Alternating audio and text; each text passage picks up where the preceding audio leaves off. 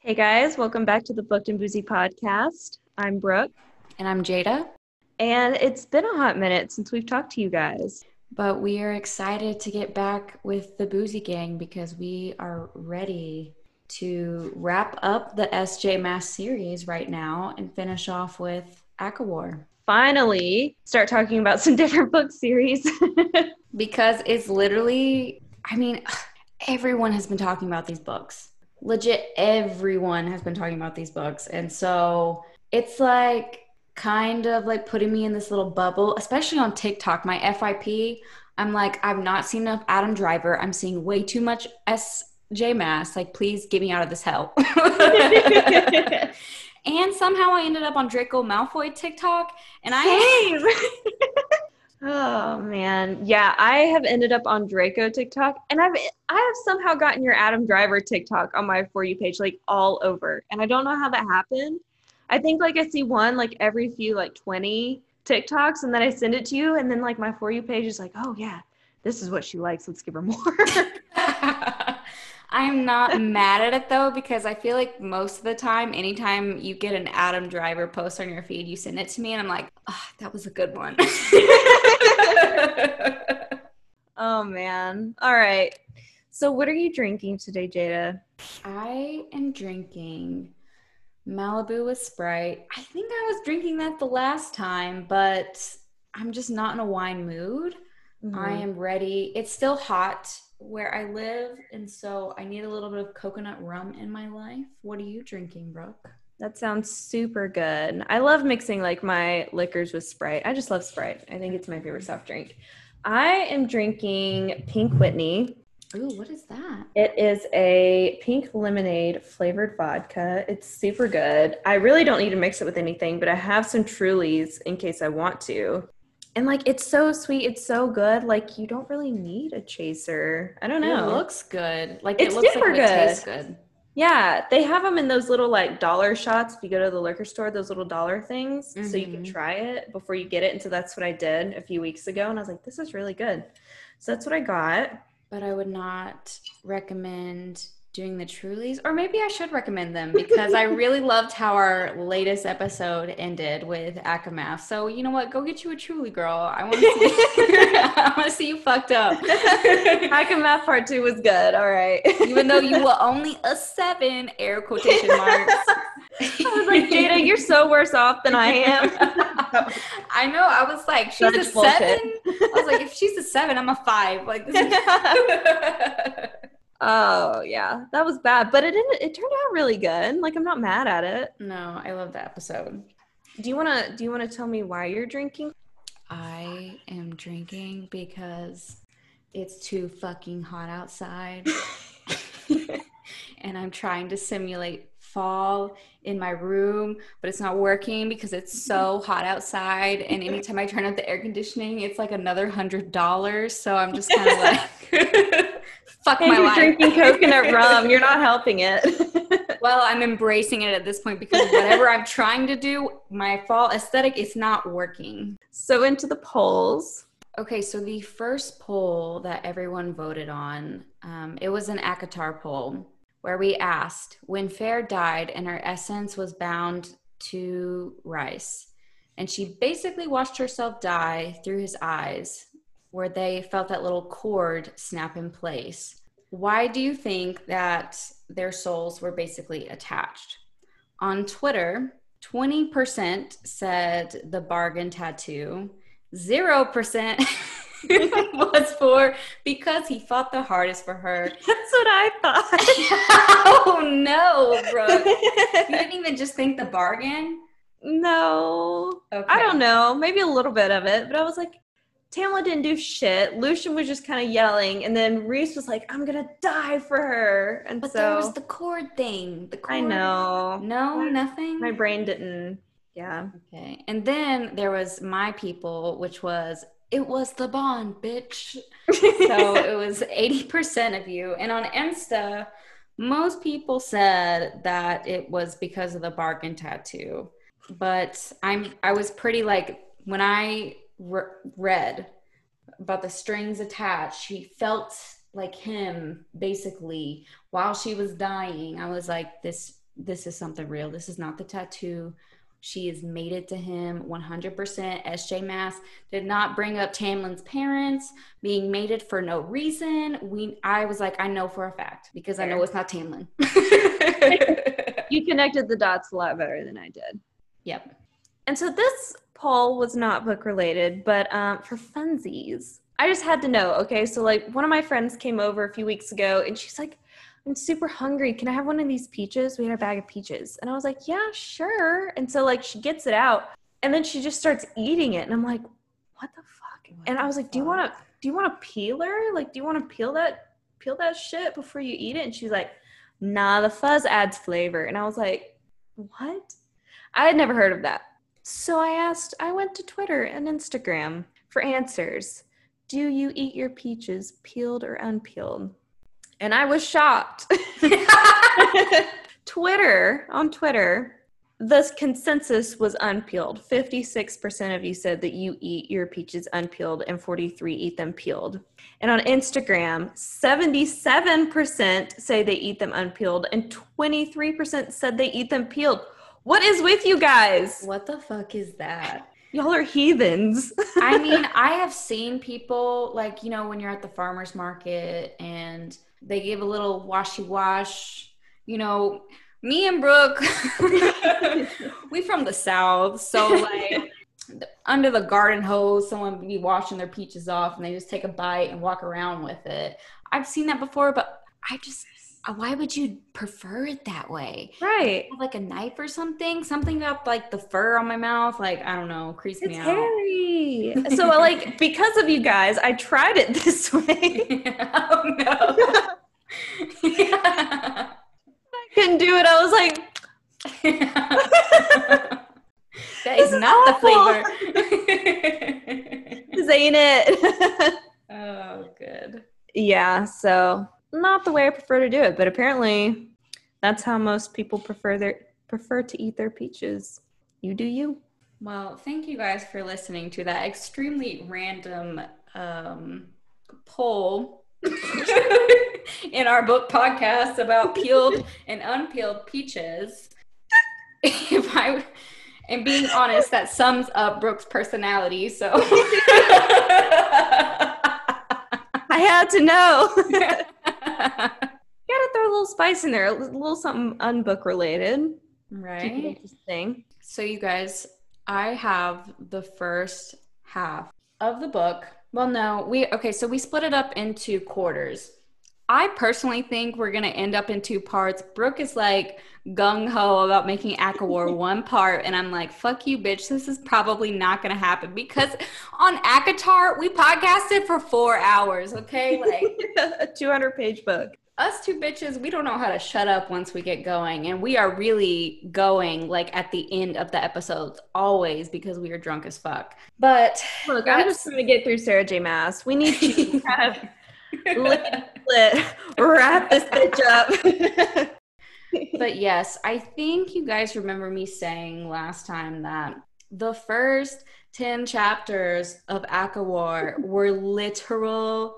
Like, it was like I was walking on gravel, waiting. I was like, I don't give a fuck about Tamlin. I want her and Rice. I don't give a shit. And I really hope, and you know what, disclaimer, because we got to put in this disclaimer every single time. Yes, we know that we say Rice. Get the fuck over it. This is our podcast. You can pronounce Rice however you want. That's my spiel. Oh my god. It is already like a 5 out of 10. I'm feeling good right now. I'm here for it. It's just been too long. And so I'm super excited. I want to talk. Holy fuck.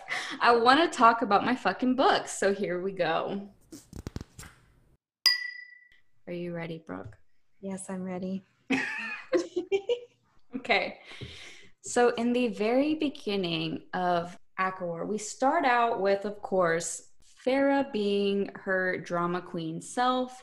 It paints a really good picture of how she is feeling because she starts off building the story with Fair painting what she describes as a lie. And her painting apparently was very similar to what the spring court looked like. And she was just furious. She is like, fuck this, fuck the spring court. I'm lying my teeth to these bitches because I'm about to bring the house down, which is exactly what she did. She legit snaps the paintbrush, lights it on fire, and is like, this is about to be the spring court. And that is the tone that is set until she leaves leaves the spring court, because homegirl is pissed. When Tamlin, I almost feel like we get reintroduced to all of our characters when they come in, because Tamlin comes in super awkward as fuck, dancing around tiptoes around Farah, as which he should. He brings Ianthe back, or Ianth, I don't know how you say it, but not a smart move. What a bitch move, okay? Yeah. It's like, does he fucking have a rock inside his skull? I'm like, homeboy. I mean, his heart's made of one, apparently. Yeah, that's true.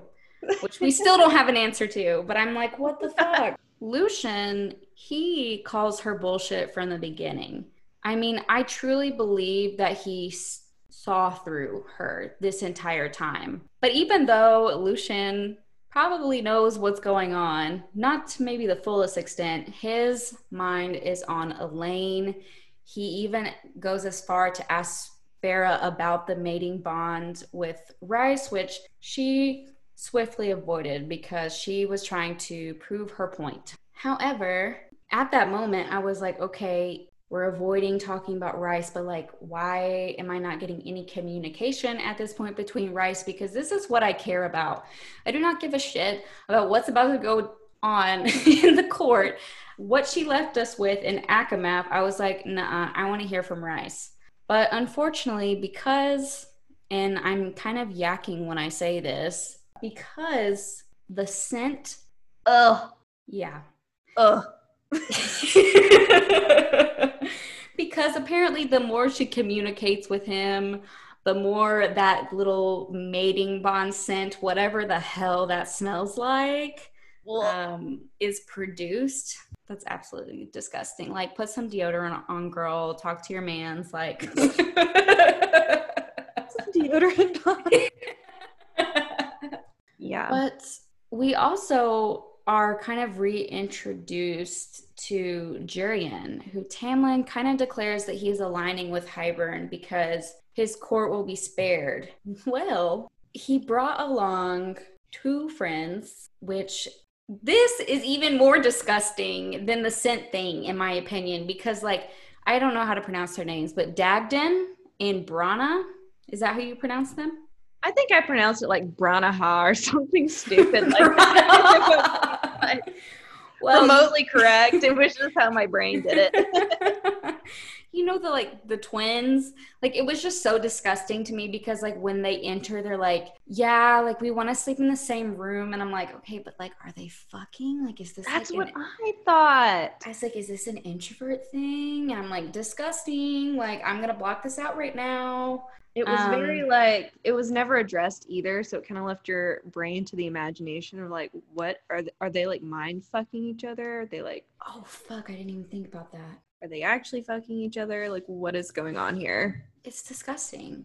And Jurian kind of shows up with this facade, as we later find out, but he's still a straight savage. And they kind of come to this conclusion that they are there to find weaknesses in the wall between the spring court and the human realms because they want to take it down.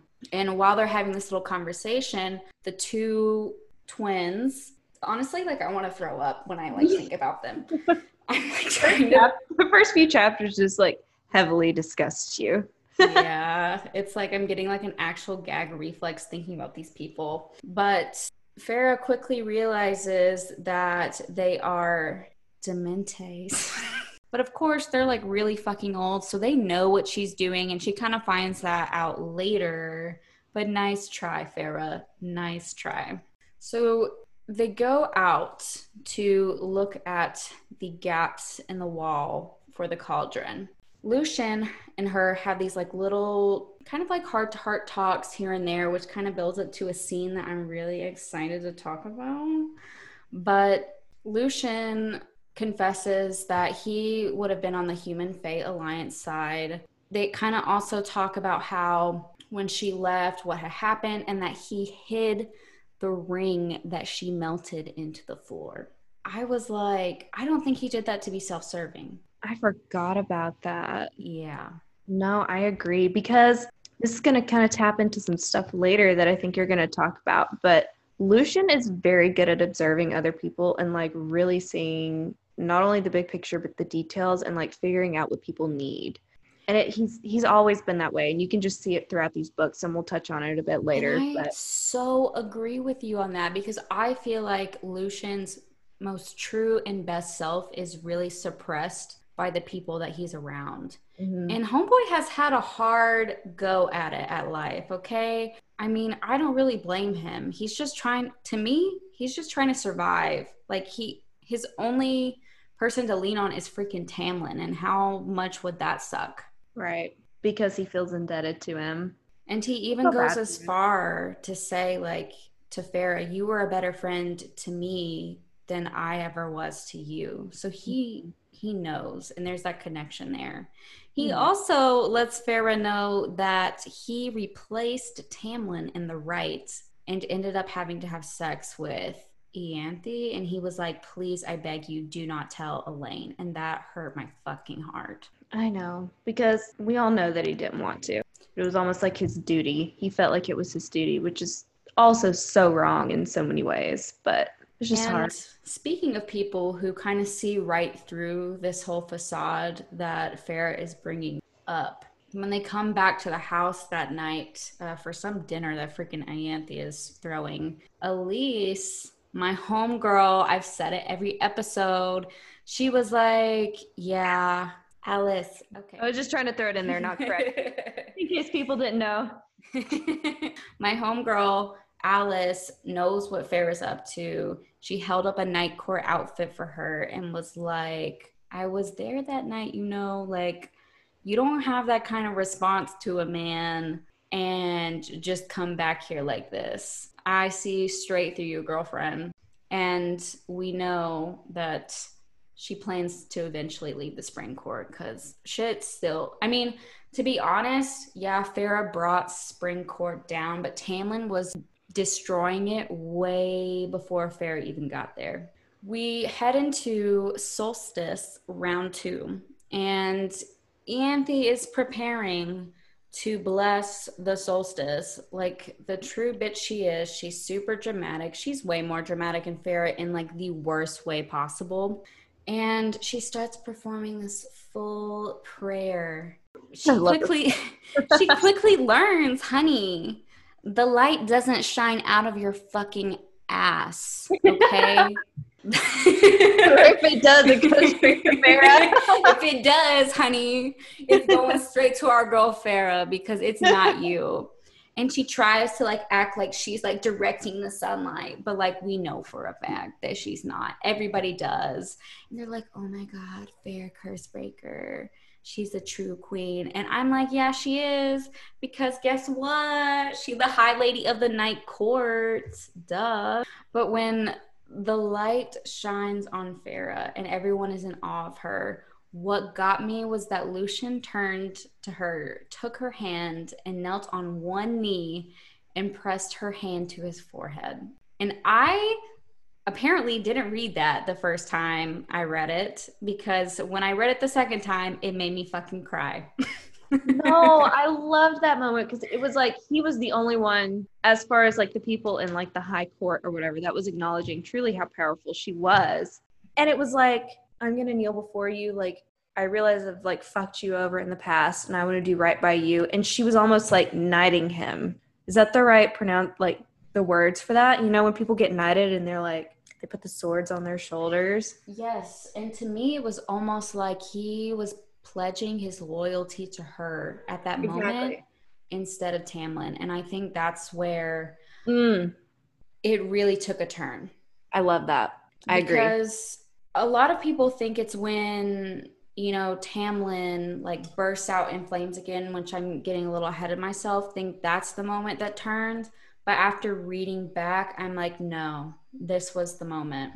After all of that little light thing, or what, solstice light shining thing, not out of Ianthe's ass happened, Tamlin asked her to dance with him after that, but Farah is not feeling it, and she is like, no, not today. I'm here to make you feel guilty and not give you the time of fucking day. I'm just playing the cards. Hard pass. Hard pass. And I love it because it just fuels the jealousy that is about to happen in 2 seconds. Farah, which in the book, she was like, oh my God, I'm not able to sleep after the solstice, whatever. But like, she went to bed wearing that nightgown, y'all.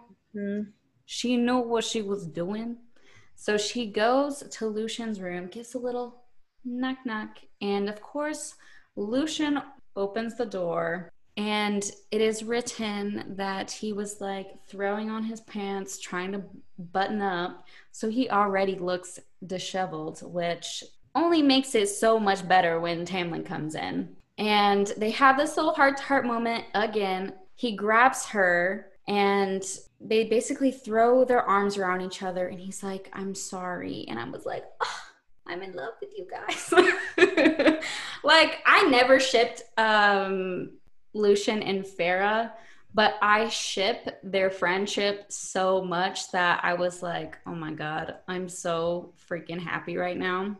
But see, this part kind of hurt my soul a little bit because she went in there kind of knowingly throwing Lucian under the bus and trying to fuck him over, even though, their friendship is starting to grow even more. And I'm not sure that she quite feels remorseful about it yet. No, she did it for the wrong intentions. I was mainly just saying that on Lucian's side. I know. But I was upset about this, Yeah. because he's deep down a good guy and we're starting to see it a little bit more than maybe she is. But I was like, please don't hurt my baby Lucian. I love him. Tamlin comes in and he's like, what the fuck? She's like, I couldn't sleep. Okay, gotta go now. And she literally bounces. This is where I was like, Farrah, you're such a bitch. She bounces, says deuces, and shuts the door and leaves Lucian to fend for himself. Shirtless Lucian with like his pants unbuckled. I was like, wow, you a fucking hoe. I'm still proud though. But Lucian at this point is fully in the crossfires. At breakfast time, he's like slouching down in his seat and he's like, I want to disappear. Her and Ianthe kind of get into it because I don't really remember fully, but Ianthe and Farah kind of get into it because she requests that the grounds need to be scouted for the Naga because they came and messed up her fucking temple. I really was just kind of like, I hope they pissed on your fucking flowers, you cunt.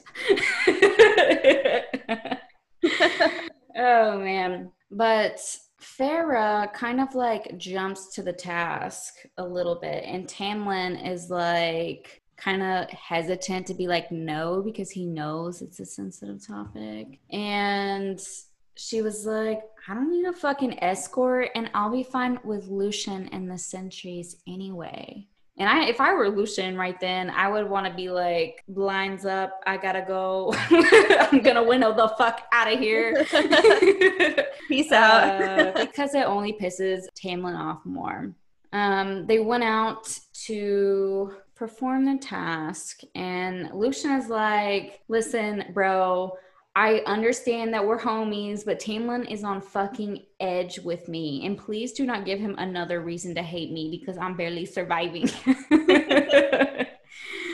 Oh, man. And on the inside, she's like, haha, you have no idea because I'm planning this.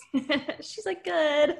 And even like it goes to the point where like they're like camping and she's like, Lucian, like we gotta sleep in the same tent, have a slumber party. And he's like, Tamlin's gonna fucking chop my balls off.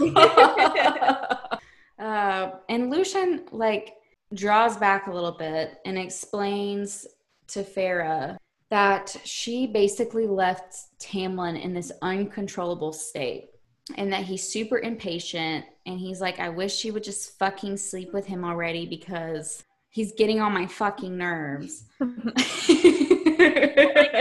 So they sleep in their little tent. Jurian finds them in the morning. And Farrah has snuggled up to our boy Lucian for some warmth. And she was like, okay, I like this because it's only playing into the game. And again, poor Lucian, he's just like, I'm gonna fucking just die at this point.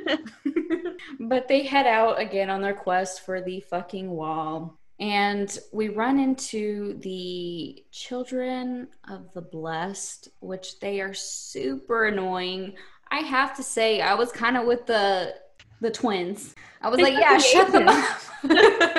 Shut them up. Like, I don't give a fuck about them. I don't know what that says about me, but but Fair was like, no, we can't do that. And she actually, and I didn't even know this the first time I read it, she sent the bogey after them eventually. And Tamlin was like, why the fuck did you do that? And she was like, because I can. Because I can. Lucian kind of stands up with Farrah, though, and it kind of further digs that hole for him in the underground, because Tamlin is like, get the fuck out. I'm tired of your ass. Your hands have been all over my girl. I don't care if you're friendly or not. And then that's when Farrah just throws everything in his face, and basically she goes, you hoard yourself out to Hybern, you bitch.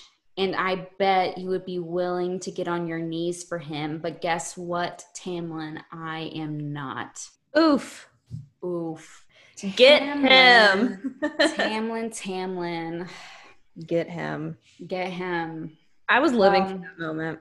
And she baited him. And he exploded on her, just like she figured would happen. And she let, in all caps, she let him unleash on her. Lucian immediately goes to Farrah's side, looks at Tamlin, and is like, you were a piece of shit. Tamlin actually feels bad, but honestly, at this point, like, it doesn't fucking matter, bro. Like, you could have killed her yet again. Like, stop making these excuses for yourself. This is like time 4 or 5 that he's almost killed her. Like, dude, chill the fuck out.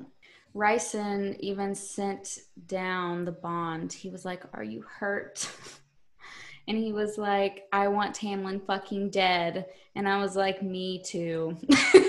As the reader, I was like, samesies. But this was the perfect timing, though, because we built up to this situation where Tamlin feels extremely vulnerable because he played into the monster that he kind of is. I mean, let's just be honest with ourselves. And it truly brings down their downfall. They make another trip out to the wall, and that's when she was like, I'm going home. I'm going to bounce out this bitch. And to me, like... Finally. Yeah, I was like, finally, but the way she brought it down to me was still very unplanned. Yeah. I agree. It was kind of like out of nowhere for me. Right? Like, I thought you had a plan, bitch. I thought we were actually going to take it down. But you ended up very unfinished when she left, but it wasn't. She planned it out in her head well, but like we as the readers didn't really see it that way until a little bit later. No. But on her way out, after she has all of her things and she's packed up in the woods ready to go, she sees Ianthe and Lucian in the woods. And Ianthe is literally prowling on Lucian. And she was like, I can't do this. Like, I cannot sit here and watch this. She comes up to her and is like, get your fucking hands off of him. And Ianthe, like the true cunt that she is, decides to take her hand down to Lucian and is like, we'll let you know when we're finished. Absolutely disgusting human being. Makes me want to throw up. I know. Thankfully, Farrah, her drama finally brought it to where I really wanted it to be. She entered into her mind, took that hand away, and made her smash her hand over and over again until she said stop. Yes. Lucian was fucking stunned, but we were here for it. And she goes, the word you are looking for is dementi or demente. I was just kind of like, fucking finally, this bitch gets, not even truly what she deserves, but she finally gets some, like, A portion. yeah, a portion of A what she deserves. She portion. finally gets hers in some way because she has just been a nuisance throughout the last 2 books, and I've just been waiting. I've been just like sitting here waiting I'm like, for something bad to happen to this. God, I was like, I want this fucking bitch to drown. Like, I hate her ass so much. The plan derails again a little bit because the incest twins make their appearance into the clearing, and they're like, yeah, one problem, Farah. You're not the only ones. We are. And also, we kind of outsmarted you because we fed you this apple, like this little Snow White, uh, little Snow White backstory. And we also gave it to Lucia too, so we're about to fuck you guys up. This moment, I was like, it's getting real. Like, how is she gonna get out of this? Because she already gave up her like time to get out. Like, she was like, I have this window to get out and go back to Valaris, but she was like, no, like, I love Lucian. Like, I have to save him. Like, it's the right thing to do. So she goes back for him, and now this is happening, and like, she's lost her powers, and it's just Right. a bad situation. And they knew she was planning on leaving. Right. And Lucian like literally looks at her and is like, leave. But Farah's like, bitch, I ain't going down from a fight. I'm ready to kick their ass. So she winnows and strikes them. And Lucian actually ends up killing one of the twins. Thank God. I was like, oh my God, they gross me out so much. I'm so glad at least one of them is dying right now. I'm not sure I've hated the character in this series more than these two fucking twins. I hated them. And then Farah kills off the other one. And she is about to fled, but Lucian was like, bitch, you are not going anywhere without me, ho. I am coming with you to the spring court, whether you like it or not. And we're headed to autumn. And that is where we finally get into the portion that I start liking. For real. How many chapters was that? Like 10 or 15? It felt like forever. It felt like forever. And I will say this, no offense to SJ Mask, because like her writing is still good, y'all. I don't care. But I feel like the first 10 chapters in both books, it's like back and forth, back and forth. And I'm like, I fucking need this to stop. Even in the first one, it like took a while for her to like, get into the spring court and feel comfortable. It was like her distrusting everybody. And it was just kind of like, okay, when is something going to happen? Fantasy is a hard genre to write, though. I will say that just because it takes so long to like build the story and the world Right. building. So not to discount it, but me as the reader, I was like, I don't give a shit about this. I want rice. Same mood. They head north, and Farah kind of finds out that Lucian is still mainly leaving because he wants to see Elaine. I don't really blame him though, because the way that the mating bond is written about, I would probably be the same way if I was stuck in that situation. And to me, it's a little heroic, even though Elaine does not share the same sentiment to him, unfortunately. Or deserve him. Right. We'll get into that later. They legit hike for 5 fucking days, bro. 5 days. It's like Farah has been under the mountain for like what felt like 3 months. And then now they're hiking through the goddamn woods for 5 days. I'm like, holy shit. She really likes to drag these characters through the mud. But they get rudely interrupted by Lucian's brothers in the Autumn Court. But haha, Eris, Farah gets the upper hand on him because he apparently doesn't think that Farah can outsmart him, but she does. And they book it. They are running. They are seeking shelter. I mean, they are on edge at this point. And I just remember reading how, like, they thought they were legit gonna die from the elements. They did, yeah. And poor Lucian, he just asked Farah, he's like, please, tell me like something about Elaine. Like, I just need to hear it. Like, while they're both like shivering and basically dying, huddling together. And Farrah has the audacity, which he has on many occasions in this moment, to break his heart even further while this man is dying. And it's like, yo, she's engaged. And he's like, to a human? She's like, yeah, bitch. Tell me something about my love. Well, you're fucked. It's like, Farrah, he could have died, you fucking hoe. Like, honey, give him something good at least. God. And like, keep in mind, the effects of the apple is still there. They literally can't do shit. Farrah can't talk to Rice. Like, it's just, they're not having a good time. Like, way to shoot a man when he's already down. Like, they make it over through Winter Court. And they're like, okay, there's this huge block of ice. We will probably freeze to death and have to just keep going the entire time. This sucks, but here we go. They start crossing the ice sheet. And it doesn't last long because fire begins to melt on the ice that they stood on. And let me just say, like, it's about to get hot, guys. This is one of the hottest scenes in the fucking book. I mean, literally, like, whew, like, I'm having to fan myself right now. Eris melts the ground they are on and winnows in front of Farrah and backhands her in the fucking face, bitch slapped.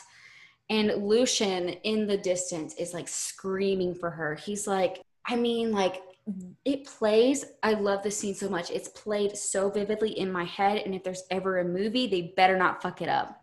But while everything is like going down around them, a shadow begins to form on the ice. And then, wha-bam, Cassian slams into the earth, cracking the ice.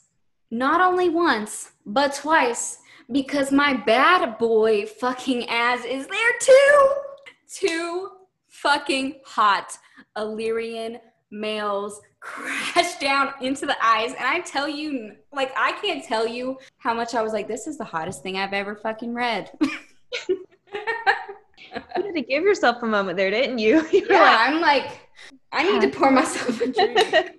And I'm not a super like Cassian stan. Like, if I was in the book, I would go for Az. I would not go for Cassian because his personality, it's more of like a bro type to me. It's not like a boyfriend type. But damn, I was like, it's getting hard to breathe. Doesn't mean he's not hot as hell still. And I was kind of pissed because when Brooke was reading A Court of Wings and Ruin, because I had read it twice before that. And I was like, oh my God, I can't wait for you to get to this part. Oh my God. It took me like a month. It took me like a month. Literally every single time I text her, I was like, I can't wait. Let me know when you're there. It's only 11 chapters in. That first part was just so slow. It was hard for me to get through it. And then I was like, am I there? Am I close? And she's like, you'll know. But apparently she didn't. I visualized it way better in my mind than she did hers, because she was only like, I wanted Rice to be there. And I'm like, fuck Rice.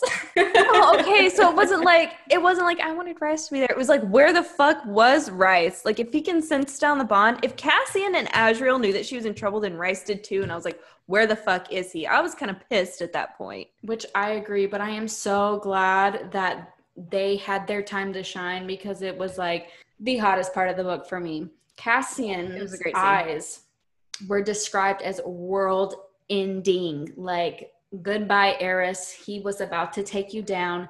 Farrah does this little maneuver that her and Cass make this little eye contact with, and he's like, you know what to do, bitch. She takes him down. Cassian snatches that boy up, fucking Eris. Az is like out here to destroy the other brothers, and finally Farrah steps up and she's like, stop.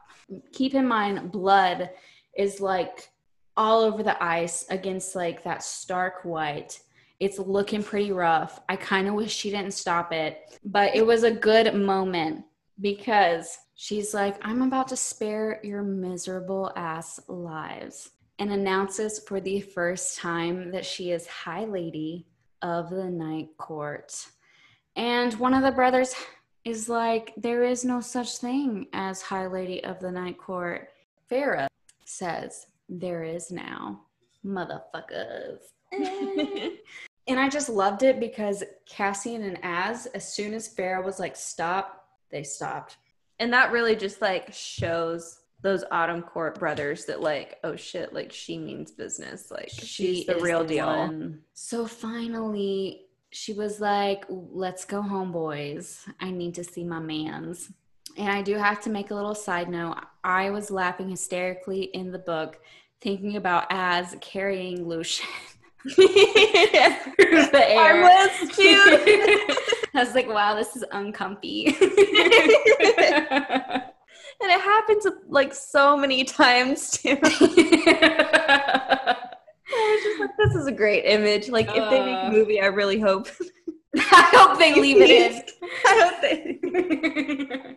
The reunion happens. They meet back at the house, and you know, she is like so happy. She knows that because Cassian and Az, like they were pretty hurt, especially Cassian at the end of the book. So she was just happy to see everyone. And then Rice is like up against the door frame, and as soon as they make eye contact, Farah crumbles. He swoops her up and is like, everybody get out. I have business to take care of. Find somewhere else to be, anywhere. I don't care. And they catch up a little bit, but really they're like, it's fuck time. Like, we don't give a fuck about this. Rice was even like, I want to lick the dirt off of your body. And I was like, oh, this is always too trying much. to, my God, he's like licking her tears, licking the dirt. Here we go. Oh, the tears. I forget about the tears all the time.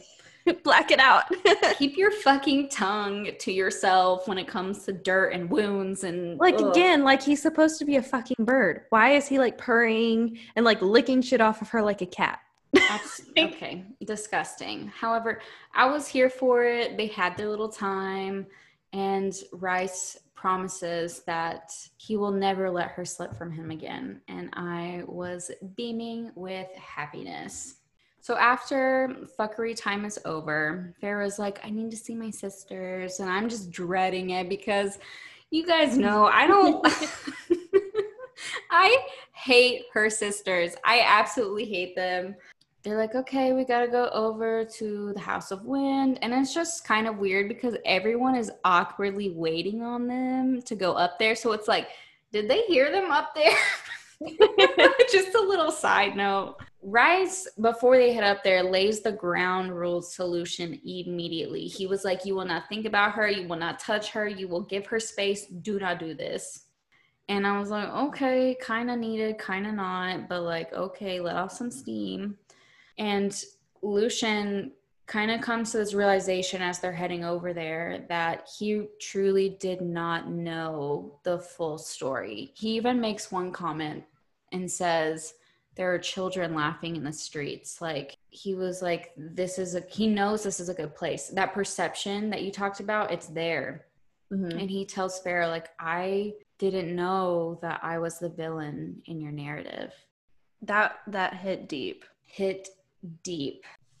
Of course, when they get there, Nessa, my favorite person, is the first to be seen. And she is her usual bitchy self. I mean, I don't really know what to expect. I mean, what I expected from her. Elaine, when they go to visit her, she is a pitiful fucking mess. I mean, I'm not discounting that they went through their own trauma too. Okay, it's just really hard for me to like them again because of what happened in ACOWAR and basically what happened for like years leading up to all of this. Right. But Nessa's being a bitch. Elaine is in shock and just wants to go home. We meet Imran as well in this little area of the book, and Imran is still having issues with the book, but they did discover that if Hybern was looking for cracks in the wall for the cauldron to bring down that wall, there's obviously something wrong with the cauldron because it should literally have no problem doing that.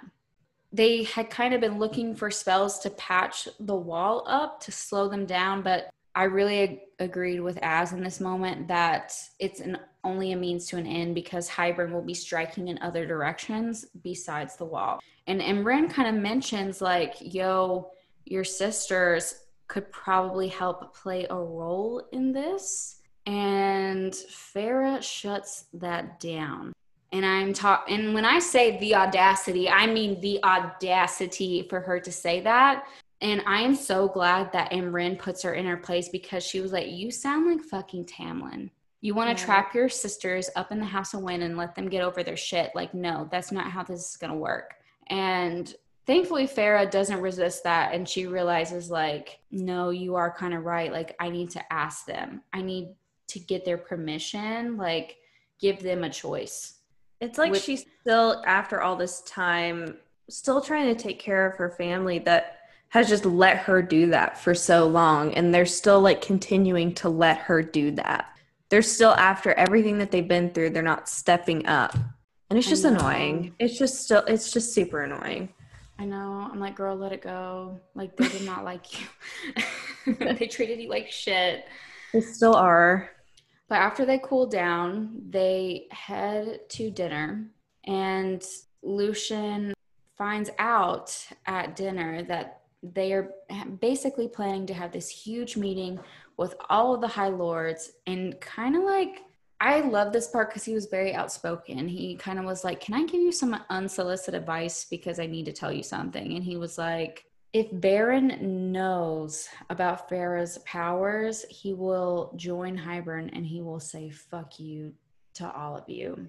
And Rice was like, like, I kind of don't disagree with that, because they agree that because Eris was there when Farah was kind of wielding her powers on the ice, that he probably went to Baron. And Rice kind of respects him, I think, in that moment. I love how, Lucian comes into the situation, and right off the bat, he's, obviously a little bit skeptical, but he trusts Farah so much in their friendship, and like, he knows that she's making good decisions for herself, and he kind of trusts her based off that. So he kind of in turn trusts Rice at the same time to be kind of like, hey, here's the situation. They're going to come after Farah. Like, and he's still trying to protect her. Mm-hmm. He's trying to make up for the time that he lost, being able to protect her and stick up for her. And their friendship just really starts to blossom. He does. He knows he's been in the wrong, which makes me sad, because he thought that he was doing the right thing.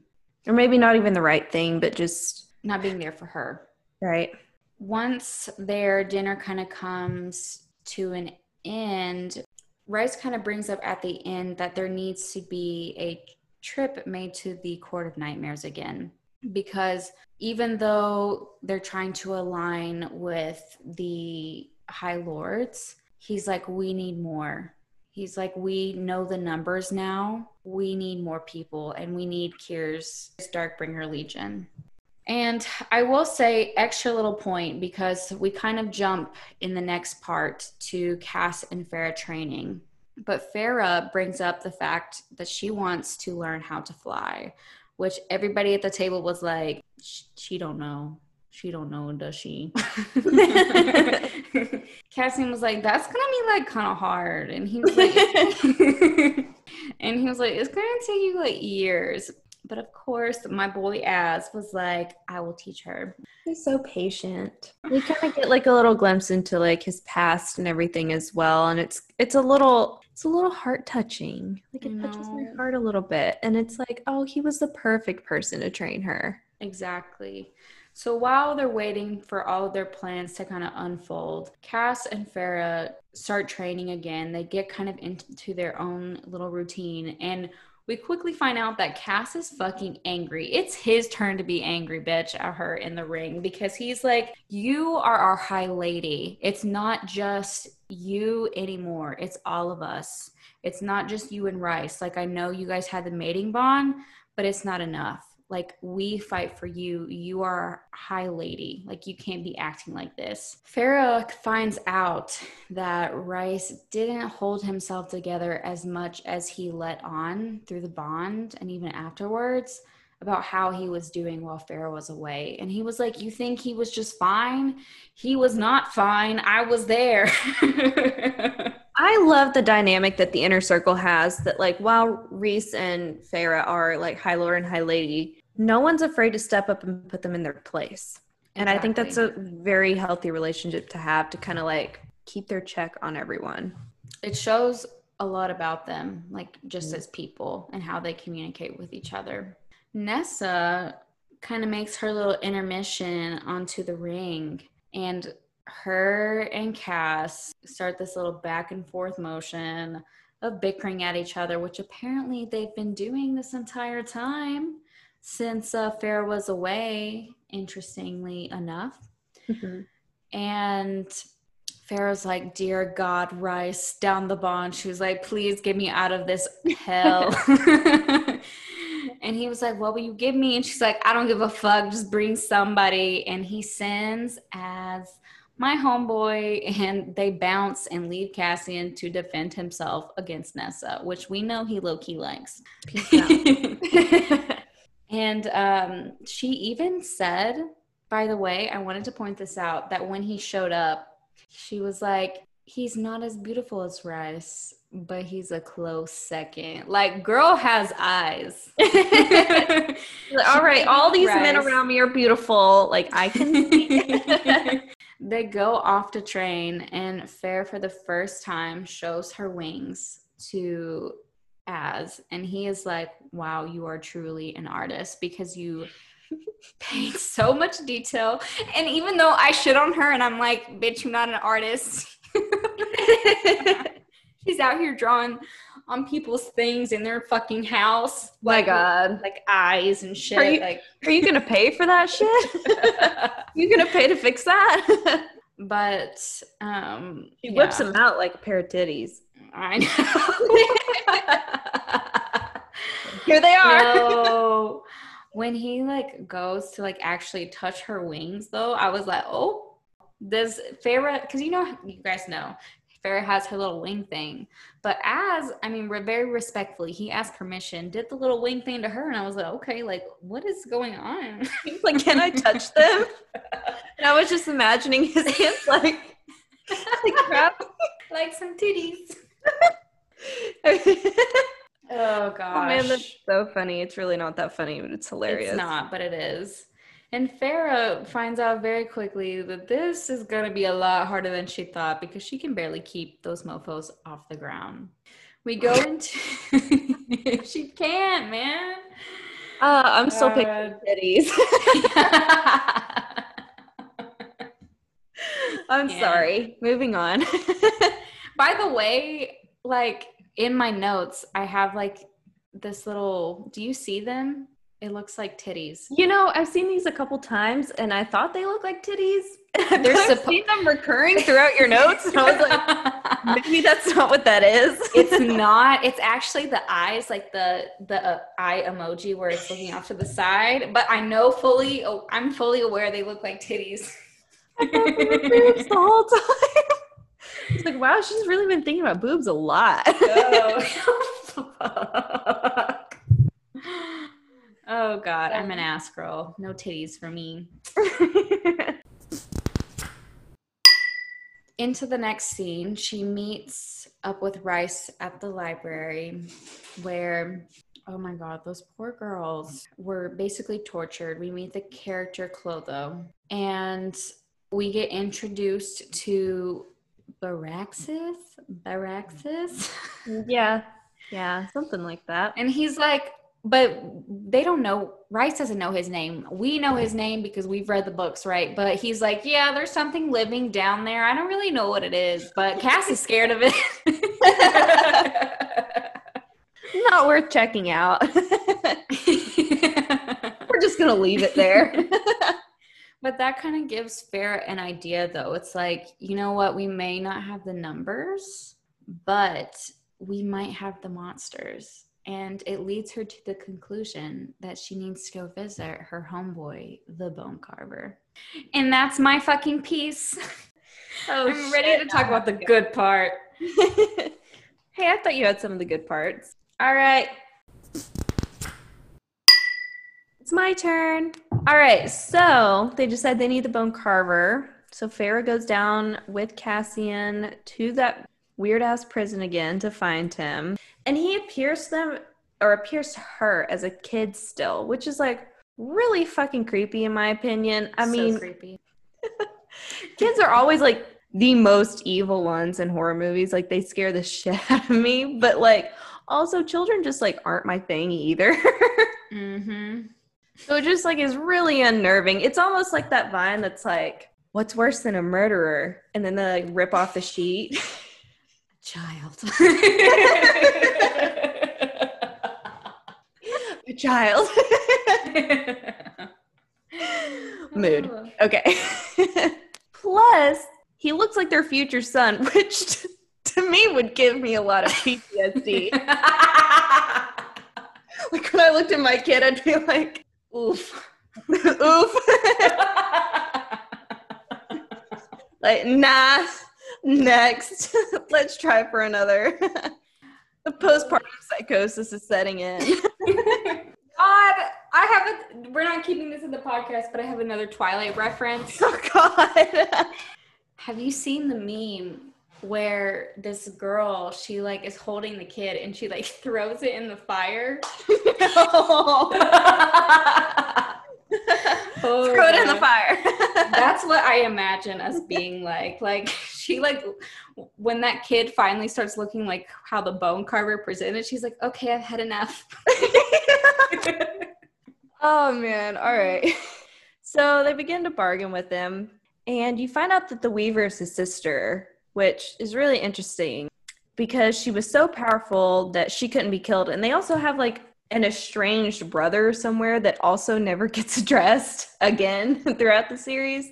They were so powerful that they couldn't be killed, so they could only be contained to keep everyone safe from them. So Farrah's like, bitch, what do you want? Like, we need you to come fight. And he's like, well, I want this mirror. And she's like, all right, easy enough.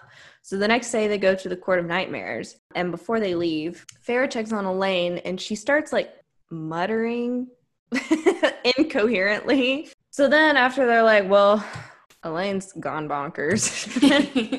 Farrah's like, I'll move on to the next sister. We lost her.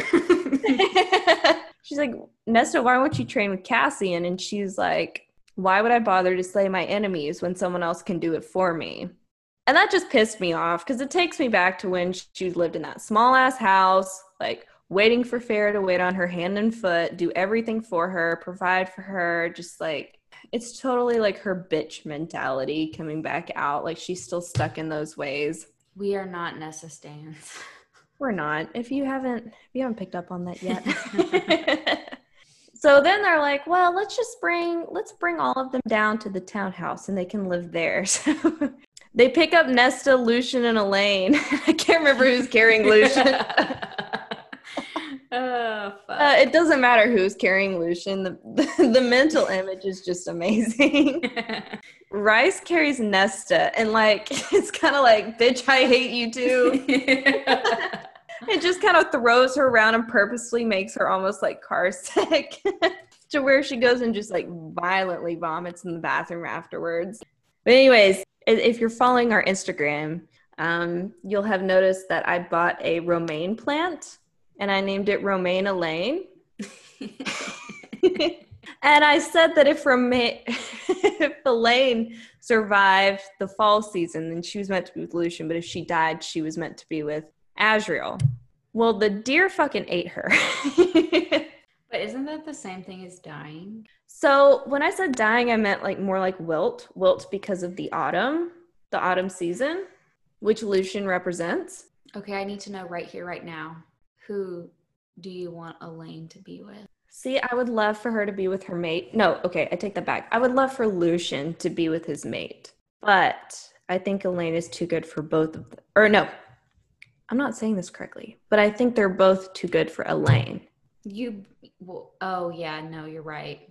Okay, I heard that the other way. I was like... I said it the other way around at first. I was like, you're telling me. No, like, so... The way that I saw the lettuce getting eaten by deer, I don't know if you saw my post, but I posted an update on Romaine Elaine. She got eaten. So basically, that bitch just can't stick up for herself. She can't fight for herself, and she doesn't want to. And I think that speaks a lot about her own character and not who she should end up with. I am just like, right. I don't want either of them to be with Elaine. Like at the end, I was kind of leaning, I go back and forth. Sometimes I lean more towards Lucian. Sometimes I lean more towards Az because he has this soft side to her. But I'm just like, I really don't want her to be with anyone. And you know what? If we didn't know Emran was with Varian, I honestly thought Nessa was gay. I thought she was a lesbian. Could you imagine Emran and Nessa together? I could, because they were working on that book a lot together and the chemistry was kind of there. Unpopular opinion. I don't know. I would rather Elaine be with Lucian for the sole fact that I want Az to have a mate, like a true mate, and have that bond. Yes, I agree with you. But only for that reason. Az deserves more than that. He does. He deserves more than to pawn off on some girl who is like mated to someone else and like really isn't truly giving him the time of day.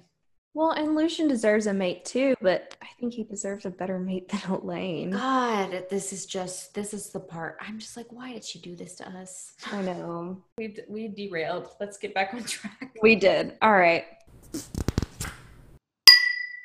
So they enter the Court of Nightmares, and Rhys comes in all dramatically again and takes Farah's hand this time and guides her up to the platform and sits her on the throne by herself, on his throne. And he himself, the High Lord of the Night Court, takes a seat on the arm of the chair. He basically, technically he's above her, but really, by being on the arm, he's lower than her as far as hierarchy and social standing goes. He's putting himself below her and is like, this is my High Lady, you will respect her. Talk about how she's got him whipped. I know, right? Like, we stand, he sips so hard. Damn. That's power. But, like, that has to be kind of a shock to, like, is it called the Hewn City? Wait, how do you say it? Hoon? The Hoon City. Hoon City. Because last time they were there together, he treated her so differently. So it's just a very big contrast. In a wonderful way. In a wonderful way, but to them it was kind of like, this is awkward. And it's like, well, it's those two people who fucked each other again, basically in front of our eyes. All right. They get up, they go into this room in the back, they take Kier with them, and then they discuss the upcoming war. And he's like, hey, I need your Darkbringers to come fight with us against Hybern. And then basically a big curveball happens and Eris walks in, basically surprising everyone but Rhys, especially Moore, which really sucks. It does. Rhys really fucked up this time. Agreed. Rhys, really the reason he brought in Eris is he thought that an alliance with Autumn Court would convince Kier to fight with him, but unfortunately it wasn't enough. Kier wanted access to Valaris, and Rhys grants it to him with conditions, minimal access with very strict conditions. And then we find out that there's actually more to the story of Eris and Moore than Moore is aware of, but we don't really ever learn that extent in this book. So I'm hoping that kind of comes back up. We just kind of get a glimpse into the fact that he's at least better than his father. And he's just like, all I want in return is support for when I kill my dad and I take the throne. I want you guys to like be in support of me being the heir to the throne. I kind of want an Eris redemption arc. I'm not even lying. Yeah, same. I don't think I can because correct me if I'm wrong, was what happened to Moore, it wasn't his doing, it was his father's, correct? See, I can't remember. That was an ACOWAR story. Somebody let us know. But we do learn that he helped Lucian escape his brothers. Like when Lucian, when his girlfriend got killed and then they tried to kill him too, Eris helped him escape to the Supreme Court and alerted Tamlin and was like, hey, take in my brother. And he was the only one. So they make an alliance. They're like, yeah, Eris will help you, become the heir to the throne. And Kier, we'll give you a little bit of Valaris. So they're all like, okay, yeah, we'll help you in the war. And then Farah's like, oh yeah, like, hey, I need this mirror. And Kira's like, oh yeah, that's yours. Everyone that's looked into it has gone fucking batshit crazy. And she's like, oh shit. And so then she's like, okay, I've got to like rethink this whole thing because I don't want to go crazy. Like, I'm an important key to the puzzle too, and so is everybody else. Like, I don't know who can go in and just lose their fucking minds for this freaking mirror. So they get home, and Moore is like really upset, but for good reason. Rice regrets not warning anyone about Eris coming, but Moore says that she's actually really more upset about Rice giving up Valaris than, you know, Eris being part of the picture. And during this kind of powwow, we learn that Amryn got out of the prison, or we learn how Amryn got out of the prison, and she basically had to give up her old form for a new one so that the prison would not recognize her. They kind of get into this like really deep conversation, and they're like, hey, like, we went to the prison and we talked to the bone carver and we need to get him out. And so then Amryn's like, oh, let me tell you my whole life story. We kind of learned that she used to be like almost like a more immortal being than Faye, but she didn't have any emotions. And then like a rip in the sky appeared, and she flew up there and went through it because she was curious. And the way I read it is I was like, basically her old self was kind of like a vampire who flipped their humanity switch. Yeah, kind of. I'm not gonna lie, I was a little confused by the whole thing, but I guess it's supposed to kind of be confusing. And, you know, maybe we'll get like an Amryn book where we learn a little bit more about that. But it's a completely different world and completely different beings. I want SJ Mass to resolve as Elaine and Lucian before she gets into Amryn. No offense, Amryn. I wish she would have done that before we got into Nesta Cassian, but here we are. Oh God, yep, here we are. So they get progressively more concerned about Elaine. She's just continually going more batshit as time goes on. She starts speaking in riddles, so they're like, we need a doctor up in here. Someone needs to come look at this bitch. And she was like, nothing's wrong with her. And they're like, are you sure? And they're like, yeah, nothing's wrong with her. And then they're like, oh, poor Elaine, let me get you some warm milk and we'll get you back to bed. That's literally a quote in the book. I'm not even making that up. Are you serious? Yes, we'll get you some warm milk. And I was like, well, okay. So what we've learned from this is basically Elaine's a little. Do you know what that is? No. It's like a kink thing. Oh. Where people pretend to be almost like babies or toddlers. Oh, disgusting. Yeah. Okay. But basically that's what's happening. Not my thing. Not my thing either. Yeah. Not my thing. Okay. That makes sense. Okay. So Farrah trains with Az, and she keeps running into trees. She keeps crashing and burning. And so she gets home and she's like super sore, and she's like, Rice, I'm so sore, I can't move.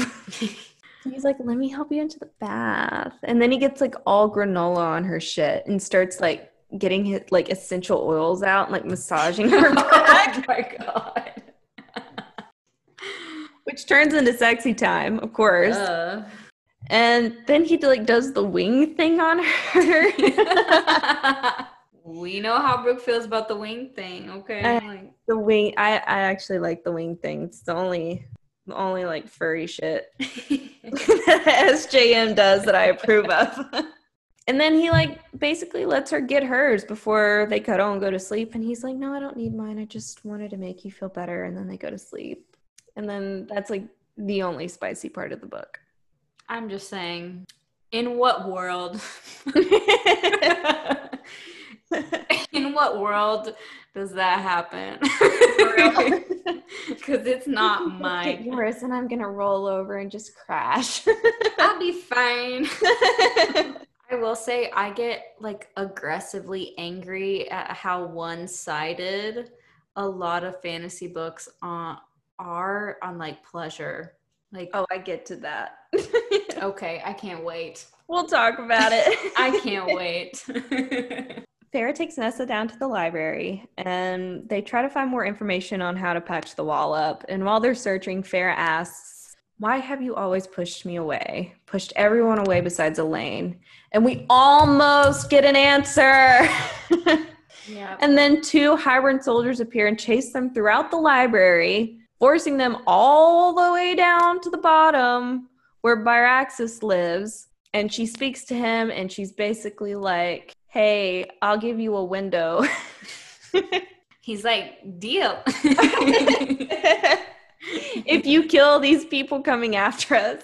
Oh, actually, the window is the second part. This time he just wants like company. Right. I was like, very wholesome. Baraxis is a wholesome dude, or I like being. him. I like him a lot. We find out that he's basically a boggart from Harry Potter. Okay. He basically is just like this cloud, and he transforms into your worst fear and then kills you. Okay. Which is kind of like what happens in HP. And then Rice and Cassian show up, and they finish the deed. They kind of place the killing blow. And then they're like, oh, wait, Elaine's babblings actually kind of make a little bit of sense. Did she predict this?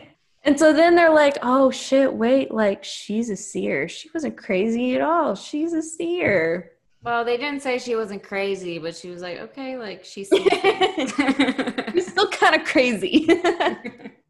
And then she tells them of the 6 queens who, wait for it, was a freaking bird. Another freaking bird. What do we expect at this point? There were just a lot of winged creatures. I was like, come up with something else.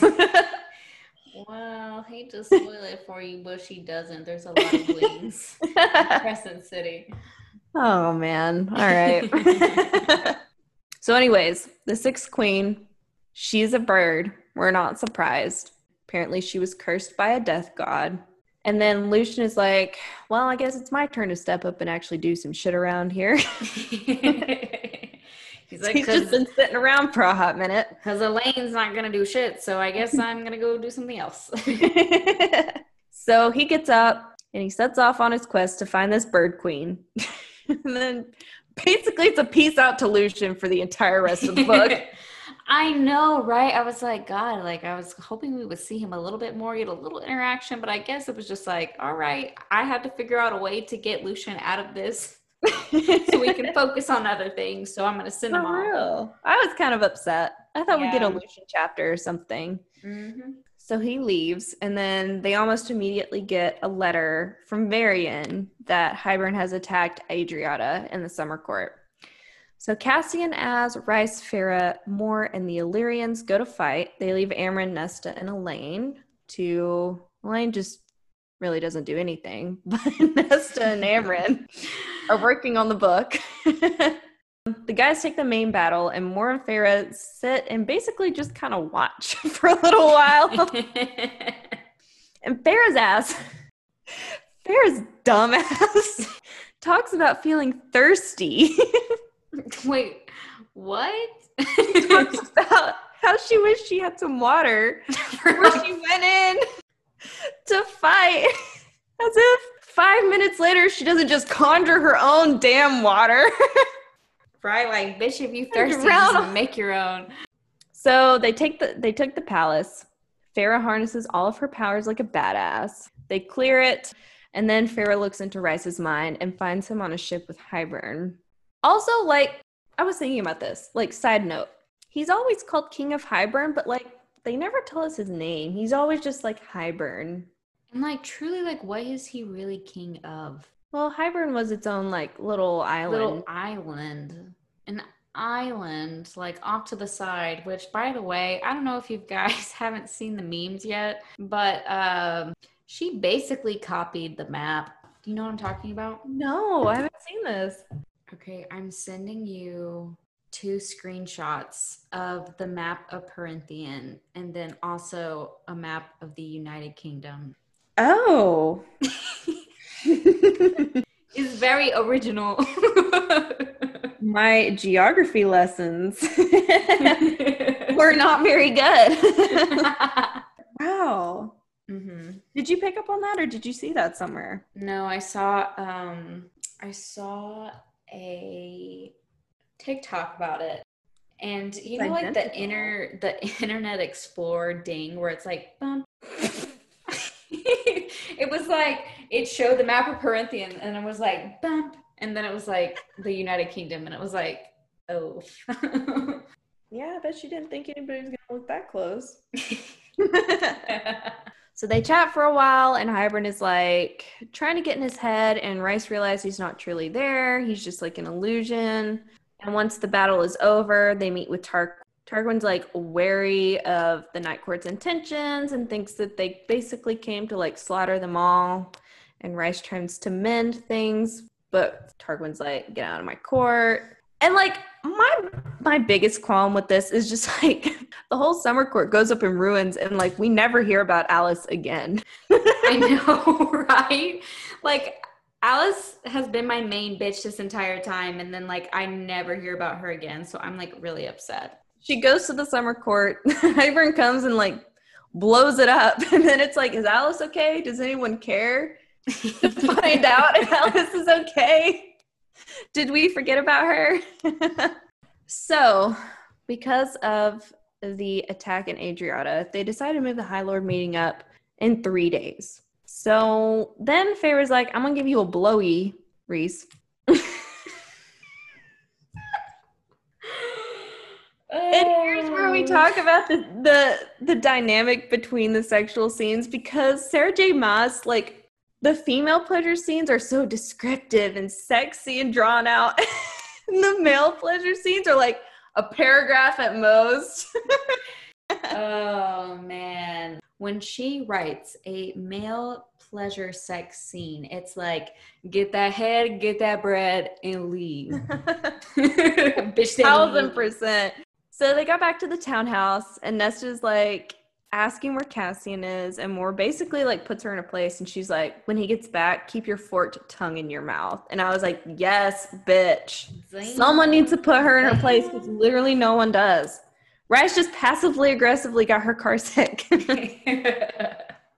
thought it was appropriate, but apparently it offended Farrah like bad. And I get that she's family, but like she constantly excuses her actions, and like that's not okay, especially after everything they've been through. Right. And she's like, Farrah's never a pushover. She's literally never a pushover until it comes to Elaine or Nesta.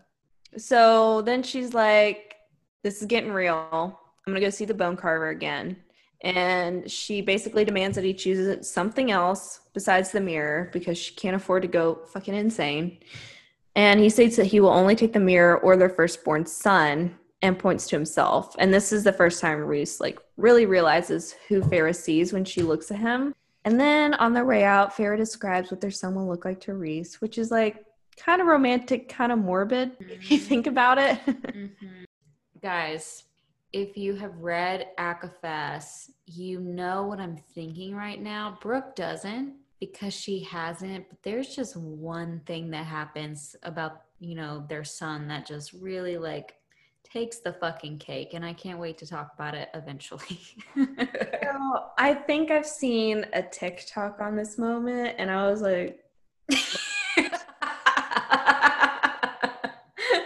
say it. Like, what the fuck? Can you please just say it, because I want to talk to you about this so badly. The TikTok said that Rice jerks off to the thought of their son. What? He's like banging her against the wall, and he's like, show me again. He's like, show me again, Farrah, what our son looks like. It's honestly just